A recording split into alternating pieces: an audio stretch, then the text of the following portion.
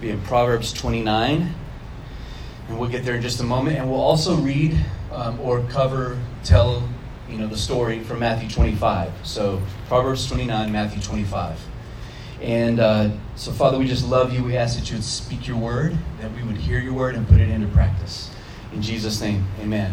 All right, since we're starting something today, today will be the short part of it, and hopefully next week when it's cooler, we'll add a little bit more to it, and then the third week we'll add a little bit more. We're still talking about Holy Spirit. We feel like it's important over the next few weeks. I told you as long as the Lord tells me, I'm going to speak on the Holy Spirit. So today, I want to speak on the Holy Spirit from this perspective. Holy Spirit causes us to show up and to emerge. Would you say that with me? Holy Spirit causes me to show up and to emerge. And we'll get into what that looks like and what that means. But it's really important that everyone in this house, everyone that's in the body of Christ, that you show up with who you are.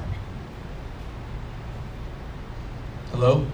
That the authentic person that God created you to be, with your gifts, your talents, with the way that you see the world, with the things that you have to offer, it's very important that you show up. And then not only show up, but then you emerge and become even everything God called you to be. And so, something that the Lord spoke to me a few years ago that I will hold on to forever is that when God speaks to us, He speaks to that emerging person that He sees inside of us. He speaks to the fruitfulness of us. He speaks to the maximum potential in us, because when He speaks, He's prophesying over us. Did you know that? That every time God speaks to us, He's prophesying over us. Prophesy over me. Come on, speak to me, Lord. When He speaks, He's prophesying. And what He's doing is He's coming, because the Bible says that God knows the end from the beginning, right? So He's coming from a perspective that we don't have, and He zooms into our reality in the here and now, and He brings the future with Him, and He releases it over us through His voice. That's what prophecy does. Prophecy. So when He prophesies, when He speaks to us, He's speaking to the fruitfulness in us, and He's causing us to emerge as the person that He says that we're going to be, which is look just like Him. Beautiful, glorious, without spot, without wrinkle.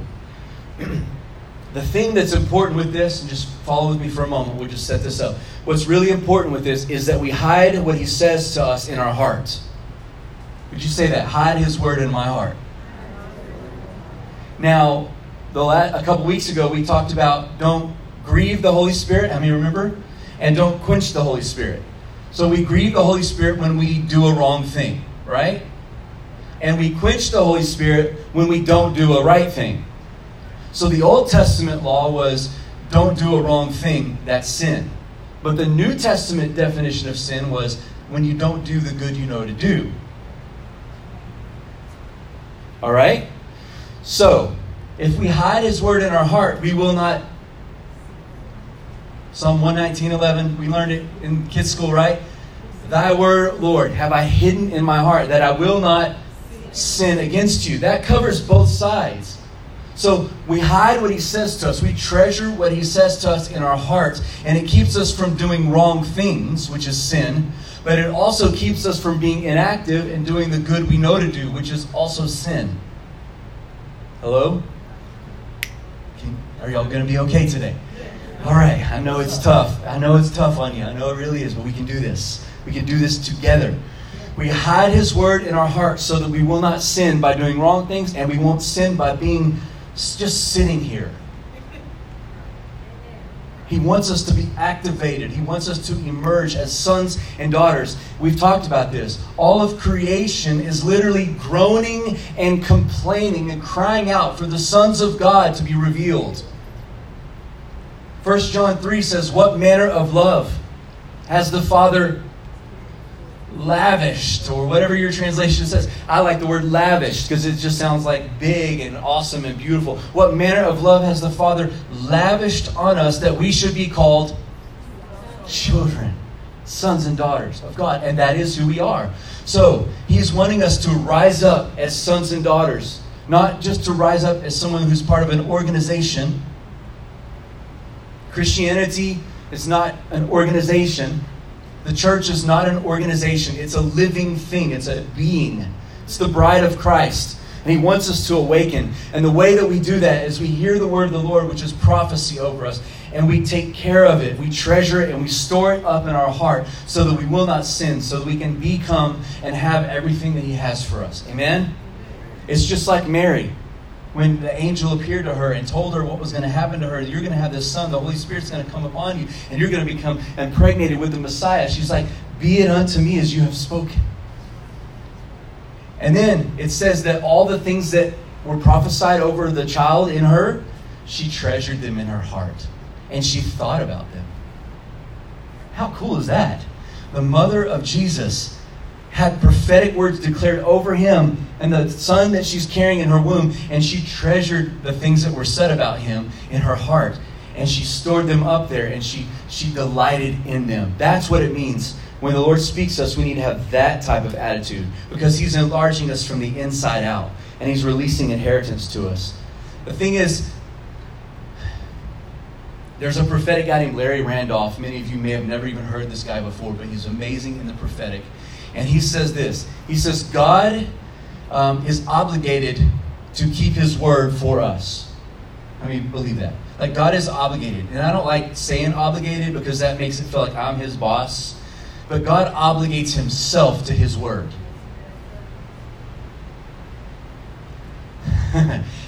When he couldn't find anything else to swear by, he swore by his name.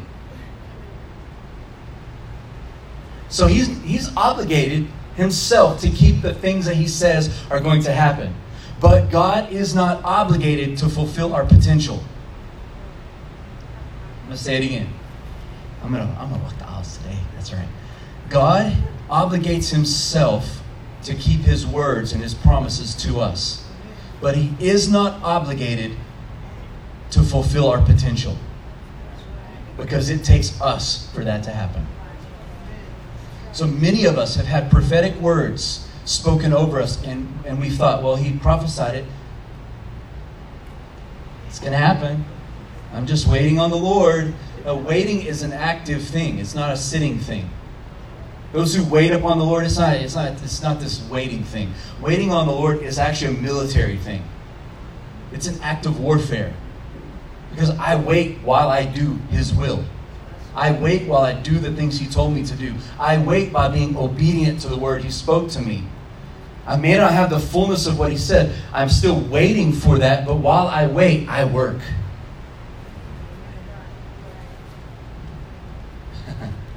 Yes, all right? So it's really important that when he prophesies and he speaks over us, that we treasure it in our heart, but that we respond to it. And we put it into action in our life so that we can see the fruit of it. See, obedience connects us to the inheritance, not just hearing it. It's like this. There's a big difference between having money in your account and being able to access the money in your account. All right? How many of you have ever gotten a nice check, a big check, and you deposit it, and they tell you those funds will be available to you in 14 days or whatever it is? Like, I don't understand. They're just digits. Why can't I have my digits right now? Well, we just need to hold it for 14 days. I'm like, it's my money. Why you got to hold it? I don't know. That's what. Okay, so there's a big difference between having the money in your account and having access to it. A lot of us have a lot of money in our account that we haven't accessed. So Holy Spirit comes along and he causes us to show up. And we're like, oh man, look at all this money in my account. But we don't stop there. Then he causes us to emerge, which accesses what's in our account so we can put it into practice so that it's fruit for myself and it's also for the benefit of other people. Amen? Amen. My obedience to what he tells me is what builds character inside of me. Character. You're like, does character matter? Absolutely, character matters. Well, is character more important than gifting? Yes, character is more important than giftings. But they can do this, and they can perform signs and wonders, and they're so talented, it doesn't matter. If there's no character from obedience that's submitted to the will and to the word of God, then it doesn't matter. And the Bible even says that on that day, many people will come to me and say, hey, Lord, we're so awesome. We prophesied in your name, and we cast out devils, and we healed the sick and we cleansed the lepers. And he's going to say, well, good for you, but I didn't even know you. Because character matters. It goes back to when the disciples were casting out demons and healing the sick, and they came back to Jesus and they're like, look, the demons tremble when we use your name. And he's like, that is so awesome. But what you need to really rejoice in is that you know me and I know you. Your name is in my book. Because character matters. And character comes from the submission to him. It comes from obedience. So when we submit to him, when we obey him, we discipline ourselves. We're just building a slow foundation, right? We discipline ourselves to steward who he says we are. Let's read it. Proverbs 29, verse 17 through 19. Proverbs 29, verse 17 through 19. See, when we submit to him, his word creates vision. And his vision creates boundaries. Proverbs 29, verse 17. Correct a son. Woo, I love that. Correct a son, and he will give you comfort. Another translation says he will respond well. Correct a son, and he will comfort you. He will bring delight to your soul. Come on. I love it when my kids obey. Anyone else? It brings delight to my soul that I didn't have to say anything. The other day, poor kid.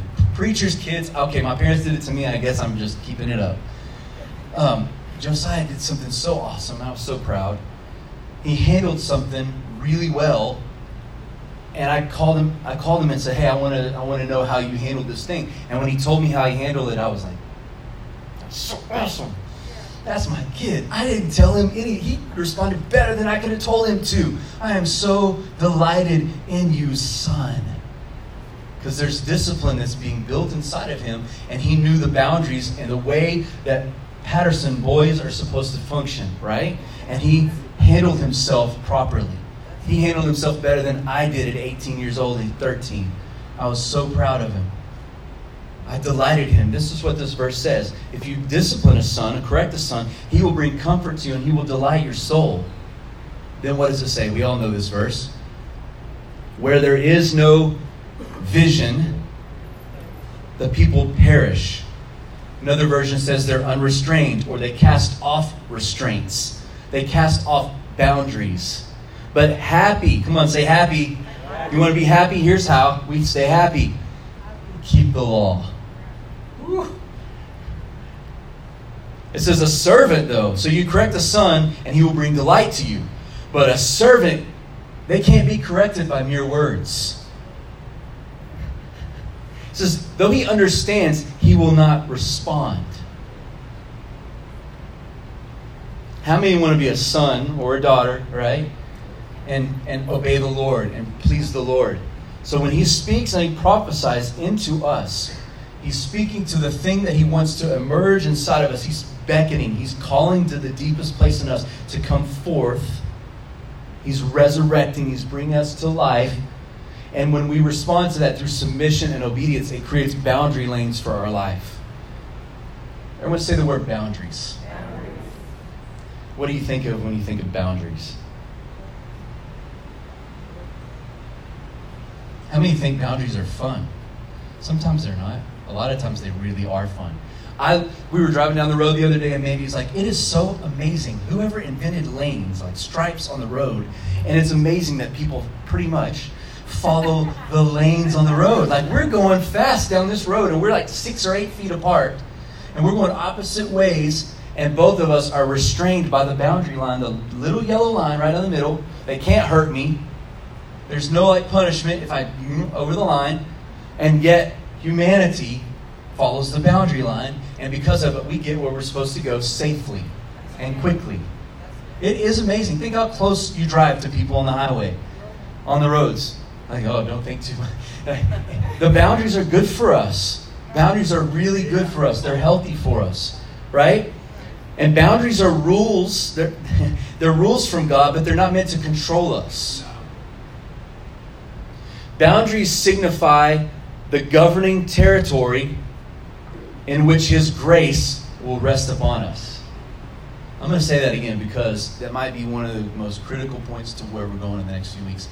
The boundaries that God sets for us, it's not Him controlling us or restraining us.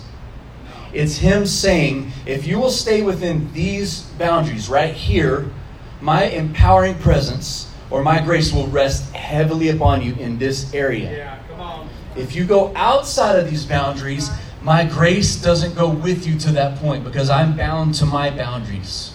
Come on. So we need to stay in our lanes that God has established for us. Yeah. We need to live inside the boundary that He has drawn for us. I love the psalm that says, the boundary lines of God have fallen in pleasant places for me. Yeah. David was saying, when God set up boundaries for my life, David's saying, God, I love the boundaries that you've created for me. They have put me in a pleasant place. Yeah. Amen. Come on. See, boundaries are places where we can freely run within them, and we have an unlimited measure of His grace. Yeah. Have you ever tried something and there was no grace on it? Yeah, come That's tough, isn't it? What happened? I got outside my boundaries somewhere. I may need to go back and try to figure out, where did I get outside my lane? Our response to His boundaries proves that we value the inheritance He gave to us. Come on. See, when God gives us a boundary area, He's saying it's actually a reward. You're like, oh, I feel so constricted here. This place is too small for me. This is not good enough. No, the Lord blessed us with this place. This house just doesn't have enough room. This job is stifling my creativity. No, the Lord gave you those places for you to steward and prosper well there. And if you will stay within the boundaries there, God will give you His empowering presence and His grace. And if you steward that boundary well, He will increase the territory. Yeah. Amen? Amen. Let's look at David just for a moment, all right? This is in 1 Samuel 15 through 17. You can read the whole story if you'd like to later. But in 1 Samuel 15 through 17, it tells the story of how David goes from being a shepherd boy to being anointed king. That's a lot of stuff happening in a couple of chapters. Yeah. And we don't see the whole time and everything that went on there. We just have a picture, a little bit. But I want you to see something. David carried deliverance in him as a shepherd boy, even when he was all alone in the fields. His passion for God was stirred up in this place of solitude, the boundaries that God gave him. He didn't even know what he carried until he was confronted with a lion and a bear. Now, he knew that he was responsible for the sheep, the boundaries that God drew for him. And as long as he was taking care and stewarding the sheep that his father entrusted to him, then the empowering presence of God was on David's life. And it was so strong that the anointing would come over him inside of his boundary, and he could defeat a lion with his bare hands. Come on. What kind of anointing and grace comes upon a man, a boy, a 16-year-old boy, that he rips a bear and a lion with his bare hands? Yeah. And it wasn't because, oh, I see that enemy, I'm going to go after it. I want you to picture this. This is really important. He didn't see an enemy and say, I'm going to go pursue that enemy. The enemy came into his territory. Yeah. The enemy came from outside of his territory into the territory he was responsible for. And because it was his area, his metron, his area of influence, his area of responsibility, the anointing of God came upon him so that he could steward and protect what he was called to steward and protect. That's why he killed the lion and the bear. Come on. Then Samuel shows up. Oh, man. Then Samuel shows up. Boom, 4 big words. Changed his life forever. Samuel shows up and he's like, I'm here to anoint the new king of Israel. And one of your boys, Jesse, one of your boys is going to be the king. He goes through every single one of them. Didn't even think of David. Yeah. Man, what vindication, right? When David walked in, they're like, oh yeah, that's the guy. Bring him from the fields. David walks in didn't even get to shower, didn't even get to brush his teeth. He didn't look like a king. He smelled like sheep, and he walked in. And when Samuel saw him, the Lord said, that's him. So what was his area of influence before? Sheep. Yeah. Now, the anointing of the Lord is poured over him. The Holy Spirit represents the Holy Spirit. The Holy Spirit causes him to show up, and now he's emerging as not just a shepherd of sheep, but now you're going to be a shepherd of people. His sphere of influence immediately enlarged. It happened in here first. So when he goes and he's taking cheese and whatever, all the food and the snacks to his brothers, and he hears this Philistine named Goliath making fun of his God that he's in love with, that he writes love stories to.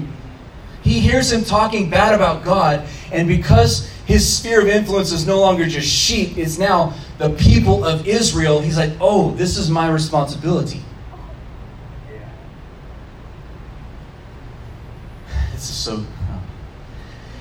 He tells them the story. He's like, hey guys, whenever something's put in my care, this is how I take care of it. One day, I was taking care of my father's sheep, and a lion came out. And you know what I did to that lion? I killed it with my bare hands. Yeah. Like, whoa. Like, okay. Then, later on, a bear came to take my sheep that I was responsible for. And you know what I did? I tore the bear apart with my bare hands. Why? Because this is how I take care of what I'm responsible for. And you're going to let this guy talk bad about my God and laugh at his army and his people in front of everyone? No, this is now my responsibility. I will do the same to him that I did to the lion and to the bear. Why? Because it's my area of influence. It is what I am responsible for. Are you tracking with me? The anointing you need to overcome the enemy that steps into your territory comes when you're in your territory under the grace of God. But if you get outside of your territory, you will get beat up. But something will happen to you sometimes. You will step into a new arena and not really even know it yet. And you'll be like, oh, this doesn't feel right. There's injustice here. And I want to fix injustice. Why do you feel that? Because God's letting you feel who you really are.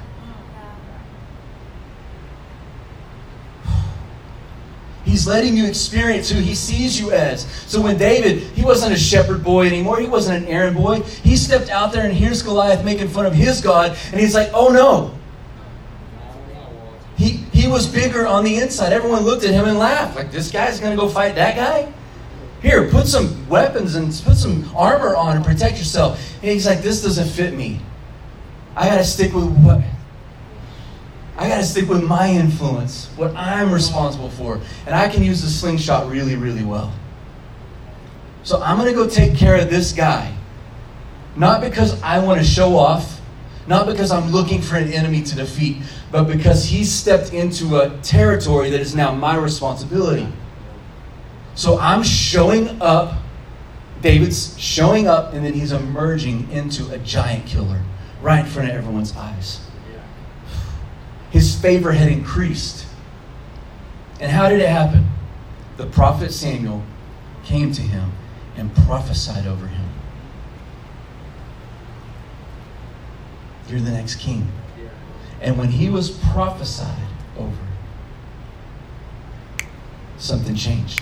His influence changed. His favor changed. His area of influence and the area that he was responsible for just expanded. And now he's bigger on the inside than he is on the outside. Come on. 1 Thessalonians 5:19 says this. Do not quench the Holy Spirit. Right? But then it has another line right after that. We didn't even talk about it. And it says, and do not despise the prophetic. Come on. Do not despise the prophetic.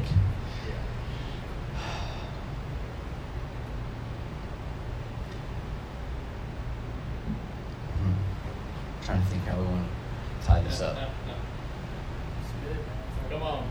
Thank you. The prophecy over him shifted his identity. See, David stopped acting like a shepherd of sheep and he started acting like a shepherd of people. Like that. It didn't matter how people treated him. He became who he was on the inside, on the outside, and people stepped in line. When Saul was tormented, what did David do? David went and played his harp for him. This man who would later try to kill him, who was tormented by demons, David went in with his harp and he would worship the Lord. And as he began to play the harp so skillfully and beautifully, and the anointing would come upon him, then Saul's demons would leave him. When Israel was being tormented, David stepped up to the occasion and he rose up in the anointing of God and he killed Goliath. And when he killed Goliath, everyone else all of a sudden remembered who they were now. Yeah. See, when their king remembered who he was, they followed suit. Yeah. And when Saul tried to kill him, David acted like a king then too. He wouldn't touch God's anointed, even though he was the king that was already anointed to be the next king. He wouldn't touch Saul because he acted like a king. In here, he was already a king. Yeah. I want to speak to you right now. Every one of you in this room, in the sound of my voice, you've shown up, but there's also something inside of you that's emerging that you may not even know of yet. And God is prophesying to that thing now to come forth. He's speaking to it. This week and next week, we're going to begin to pray for specific people in this room and everyone that wants prayer for you to emerge into your calling. I feel very strongly we're going to anoint the leaders of this house and we're going to call them into the next stage of their influence. I saw this in a dream, like a quick dream vision, however you want to call it, of us taking the leaders and like, just for example, Shagun stepping up here. This is who I see you as, Shagun, but this is who God sees you as. Become that man in Jesus' name. Like, we're going to anoint. Next Sunday, we're going to do this. We're going to call everyone forward and we're going to prophesy over you. Why? Because there's a call on this house. There is. Did you know that February was 50 years of this being a church? And there's an anointing and a call on this house that has never been fully apprehended. We've seen moments of it. We've seen great miracles and people saved and healed and deliverances and all kinds of amazing stories. I love all of them, and I remember they're our history, our heritage. But God's not finished with this house. And we need everyone here to show up and emerge for that to become reality. Not just for the church, but for our families, for everyone as an individual. God wants us to rise up and become everything He called us to be. Why don't you stand?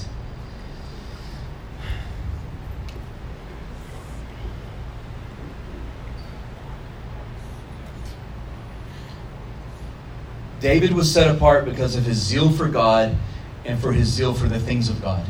Would you say that with me? David had a zeal for God and the things of God. And that was prophesied over Jesus. It said that the zeal for the house of the Lord will consume him. That's how we're going to close today. We're going to pray that God would cause the zeal for His house, for the things that He loves, to consume us. To absolutely take over our lives. To become the thing that we live for. All right? The second thing we're going to pray for is to redevelop a focus on the secret place. Come on. You were woven together. Where? In the secret place. You were knitted together perfectly in the secret place. David became a giant killer in a secret place. Every one of us have responded to God and said yes to Him. Where? In a secret place. We cannot walk away from the secret place.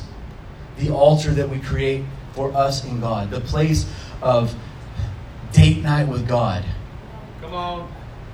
Every day of our life. We have to stir up the secret place. So first thing we're going to pray is for the zeal of God to consume us. So would you pray with me? I would love for you to pray out loud. You're not going to scare me how loud you get. Pray out loud for the zeal of God to come. Father, we ask right now for the anointing of the Holy Spirit to come upon us, and for the zeal for the house of the Lord to consume us. For the zeal of the things of God, for the things that you love to consume us, God. Where we begin to burn for righteousness. Come on, yeah. Where we burn for righteousness.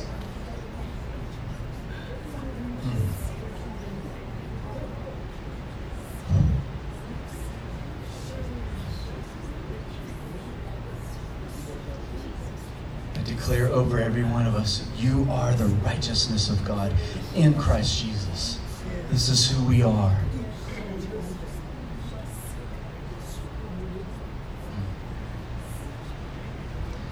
Now speak to your heart's attractions. Come on. God, I speak to my heart's attractions, that I will be attracted to the things of God. Come on. That my appetites will be for the things of God. Yes.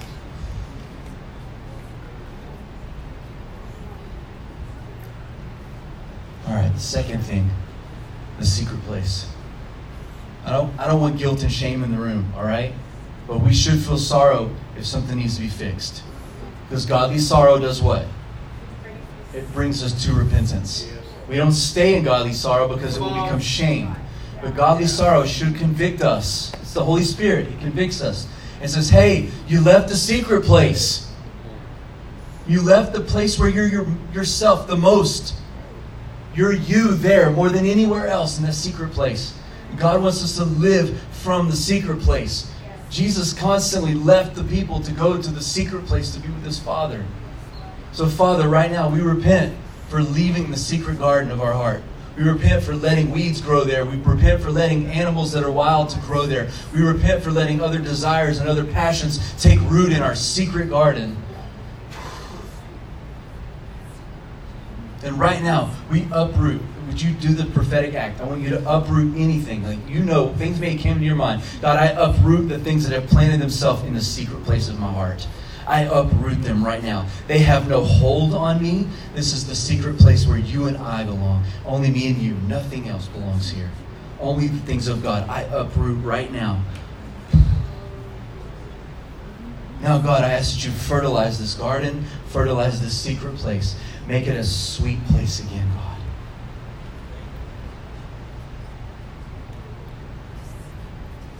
I'm going to ask for a response. Just a simple raise of your hand. If you say, I will rededicate myself to the secret place, would you raise your hand? Come on, this is a covenant between us and God. God, you see us lift our hand to you. This is a covenant between us and you. We will tend to the secret place, the secret garden of our heart, so that we can show up and so we can emerge as the sons and daughters you've called us to be. We will have no other gods before us.